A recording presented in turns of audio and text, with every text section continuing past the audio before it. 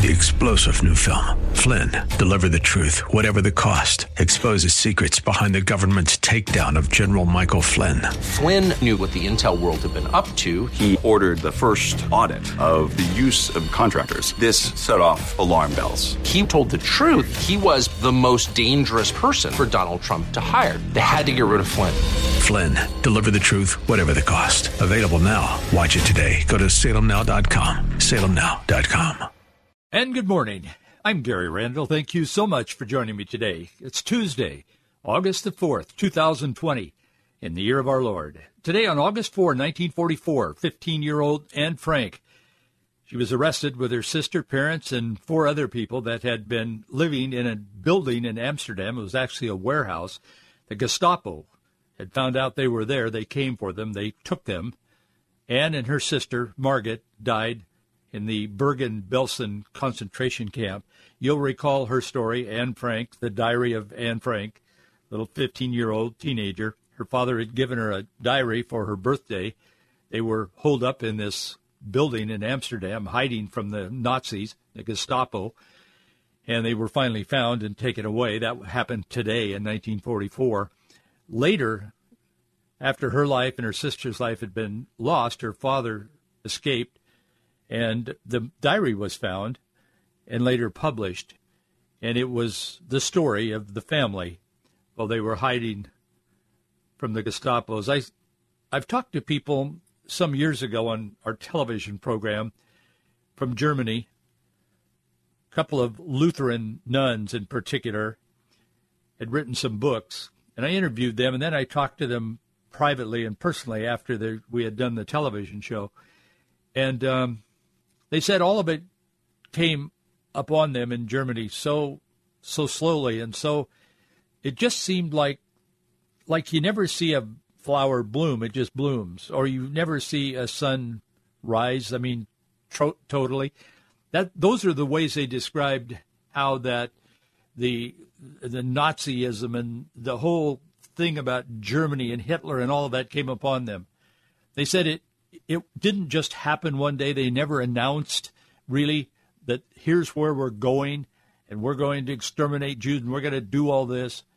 It just sort of rolled in like fog rolls in, or like those kinds of things were the way that they described it to me. And they said, of course, we were caught up in some of it in the beginning, but now we have dedicated our lives. These particular Lutheran nuns had committed their life, and they had some kind of a convent there in Germany, and they said, we are asking God to forgive us and our land, our nation, for being misled. That always strikes me when I see how the left moves. I'm not suggesting that Nazism is moving in America, although there are Nazis for sure, but how anything that stands in contrast against God and God's word, how it comes slowly often. It just sort of seeps through the cracks. There's no announcements, but it's just a kind of a remaking of America. That has happened in history, and it will happen again unless Americans turn their eyes to the Word of God on which this nation was founded and begin to embrace those principles, not only personally, certainly personally, but culturally and socially as well. Today in 1916, the United States reached an agreement with Denmark. We purchased the Danish Virgin Islands for $25 million. Today in 1972, Arthur Bremer, he was convicted, sentenced to 63 years in prison for his attempt on the life of Alabama Governor George Wallace. Remember that shooting that took place, and Wallace ended up in a wheelchair. It's interesting, too. I don't want to editorialize too much on what happened today in history, but I remember that quite well. And what the press, when they mention George Wallace, they never will accept it. I'm not defending George Wallace. I mean, to my critics out there, don't run with this, because that's not what I'm saying. But the media always talks about George Wallace and his far, far left crazy ideas about racism and segregation and all that kind of thing. But they never report, or I never hear it, they never report that the last years of his life in that wheelchair, he went from place to place speaking, apologizing for his views previously and how wrong he was and trying to make amends. I'm not suggesting he made amends, but I'm suggesting that the guy finally saw the light, the truth, and he was trying to do what he could do to rectify it.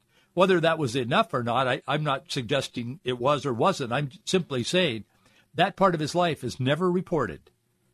But I've seen George Wallace mentioned several times in the news in the last week, but I've never seen any hint, any suggestion that the guy finally got it right before God and socially.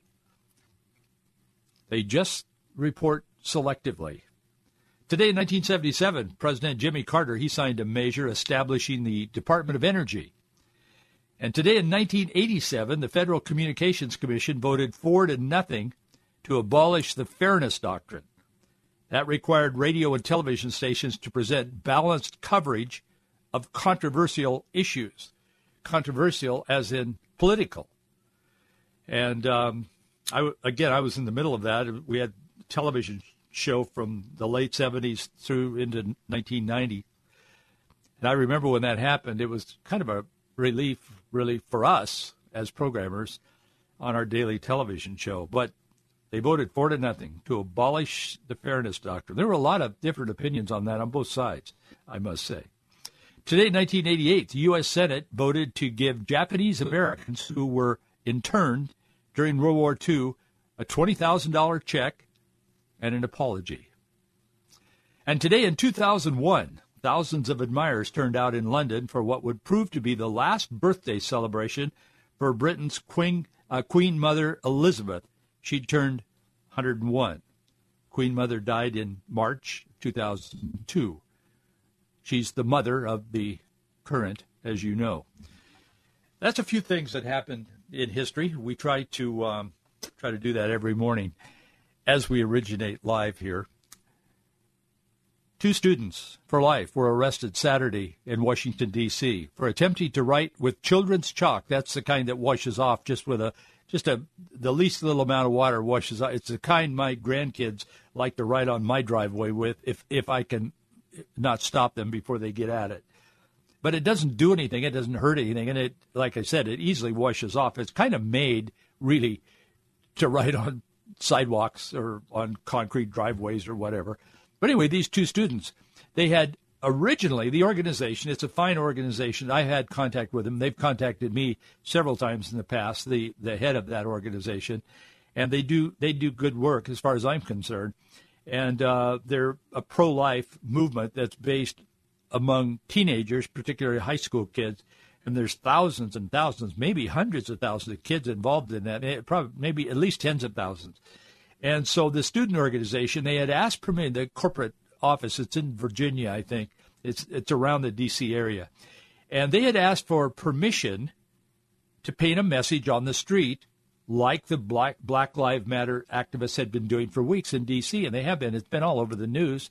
Remember those great big, they were doing it in New York as well, but those great big letters, Black Lives Matter, down the middle of the street. Some of them were in yellow. I saw one that was done in black.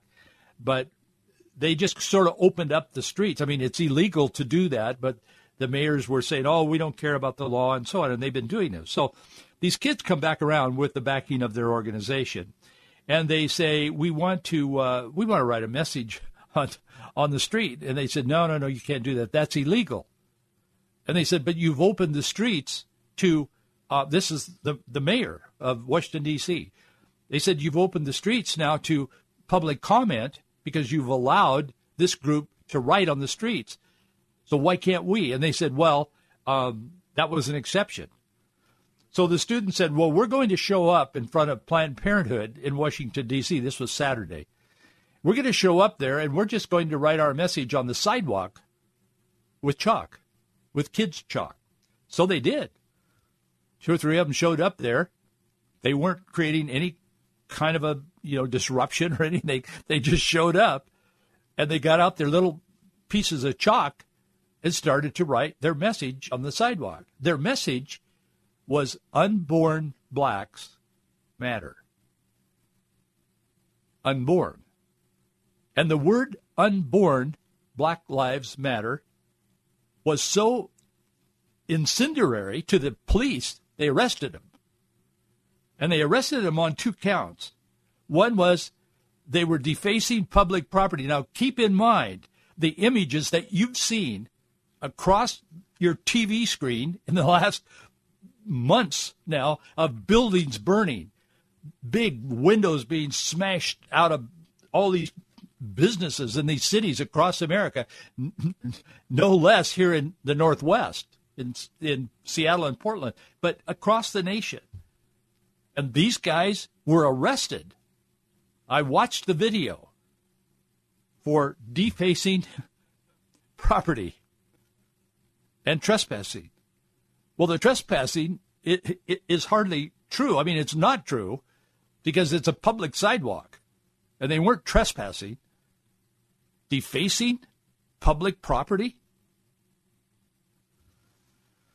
Well, last night, the head of Students for Life and their parent corporation, they're going to file suit. And they said it's not going to be just a little suit. It's going to be a big suit because we want to make a statement. Because these kids were discriminated against because they're Christian and they're pro-life. And that's exactly what happened. What they're saying to this generation is, yeah, we'll give you freedom of speech and expression on that constitutional thing, but boy, you better say the right thing and you better think the right thing and you better do the right thing or we're going to haul you off to jail. And that's exactly what happened to these kids. That's concerning, but it's happening in America. This isn't Germany or Russia. President Trump's approval rating went to 51% yesterday, 7% higher than Obama in the same time in the summer of 2012, same day, in fact. Trump is going against the trend. The mainstream media is setting out in their effort to destroy his administration. No one even argues with that anymore. But his approval rating hit 51%. This, despite these horrible attacks on the guy. I've never seen anything like this, and you probably haven't either.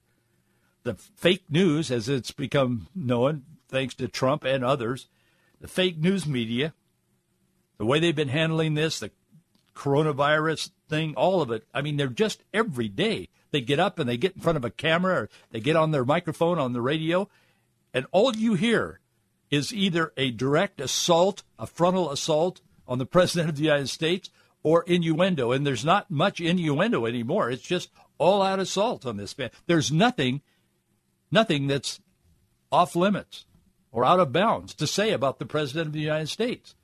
They sort of goad each other on. They try to one-up each other. Often the media is talking to one another as much as they're talking to America to prove that they're in this, we're all in this together, and we got to get rid of this guy, whatever it takes. And there's no restraint, even on sharing their goals and their ambitions. They don't really care about America. The Democrats haven't come up with a single policy item, really. They probably will throw some things together before the election, but they haven't come up with anything. They're not running on anything except to get rid of Trump. And they say it again and again and again. In that environment, Trump hit 51% approval rating yesterday. At the same time, Obama, the same time, same day, in the summer of 2012, Barack Obama had a 44% approval rating, and he had a 95% positive media score. And Trump has a 95% negative media score. Very interesting, isn't it? It's Election Day in Washington State. Washington State's primary election is today. Many of you in Washington State, you know that. I hope you know that. I hope you've gotten your ballots in the mail. If not, they must be postmarked or placed in a drop box by 8 o'clock this evening, 8 p.m. This is it, Election Day, with the big election looming. They're all important. Every single election is important. Every vote you cast is a mandate. Either we participate in our culture as we have the opportunity to do so, or we fail our culture, we fail our neighbors, our friends, our family, and we fail the Lord. To whom much is given, much is required. We have been given so much in America. This generation doesn't understand it because they've been taught otherwise, indoctrinated by public education primarily in the absence of parents and their influence.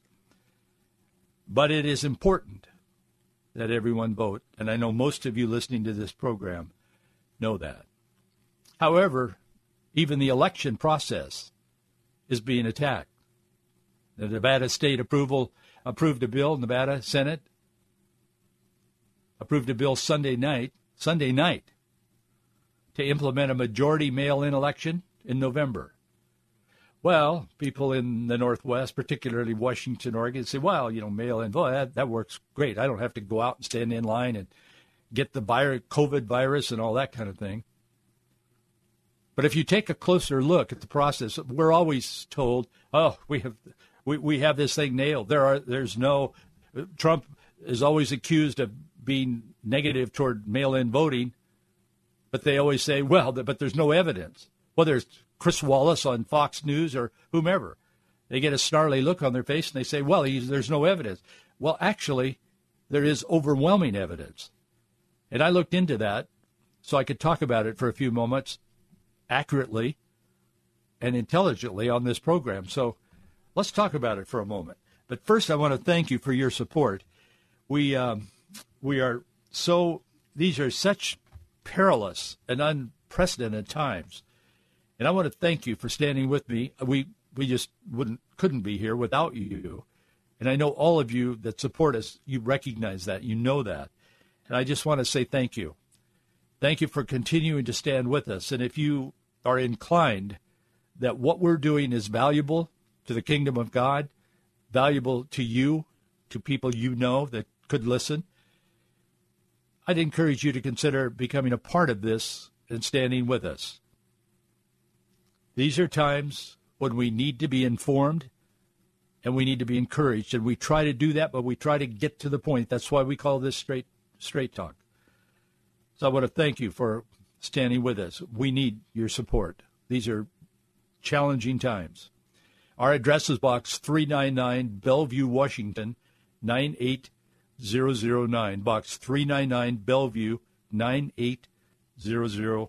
I was reading in the Psalms the other day, Psalm 103. This is your verse for the day. You'll read other verses, won't you, today, I hope. Bless the Lord, O my soul, and forget not all his benefits, who forgives all thine iniquities, who heals all thy diseases, who redeemed thy life from destruction, who crowned you with loving kindness and tender mercies. Bless the Lord, O my soul. Forget not his benefits. As I said, Nevada Senate approved a bill Sunday night, in the dark, I suppose. But they're going to move to mail-in voting, and they're saying the reason the Democrats all voted for it and the Republicans all didn't, but there were more Democrats than Republicans, so the Republicans lost. They say they want to keep voters safe from the virus. New York did the same thing here just a couple of months ago in June. They said, we want to keep you all safe from the virus, and so we're going to do all mail-in voting. But that went sideways in their primary election. President Trump's press secretary, outstanding, very talented young gal, young mother now, just had a baby recently, Kayleigh McEnany, devoted Christian. She's calling New York's vote counting an absolute catastrophe, and others are doing that as well.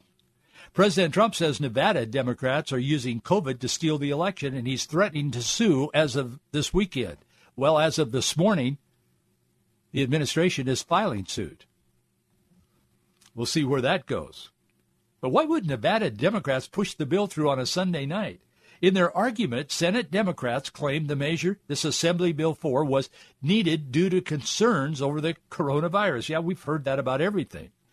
You can't go to the bathroom out of concern of coronavirus. And then we find out that it's okay to go to the bathroom or whatever. The Senator Dallas Harris, he's from the Las Vegas district there in Nevada, he said, the truth is this bill only allows more Nevadans to participate safely in our general election in Nevada. Well, they said the same thing in New York. As I said, President Trump tweeted yesterday, he said, in an illegal late-night coup, Nevada's clubhouse governor made it impossible for Republicans to win the state. Post office can never handle the traffic of mail-in votes without preparation, using COVID to steal the state. See you in court.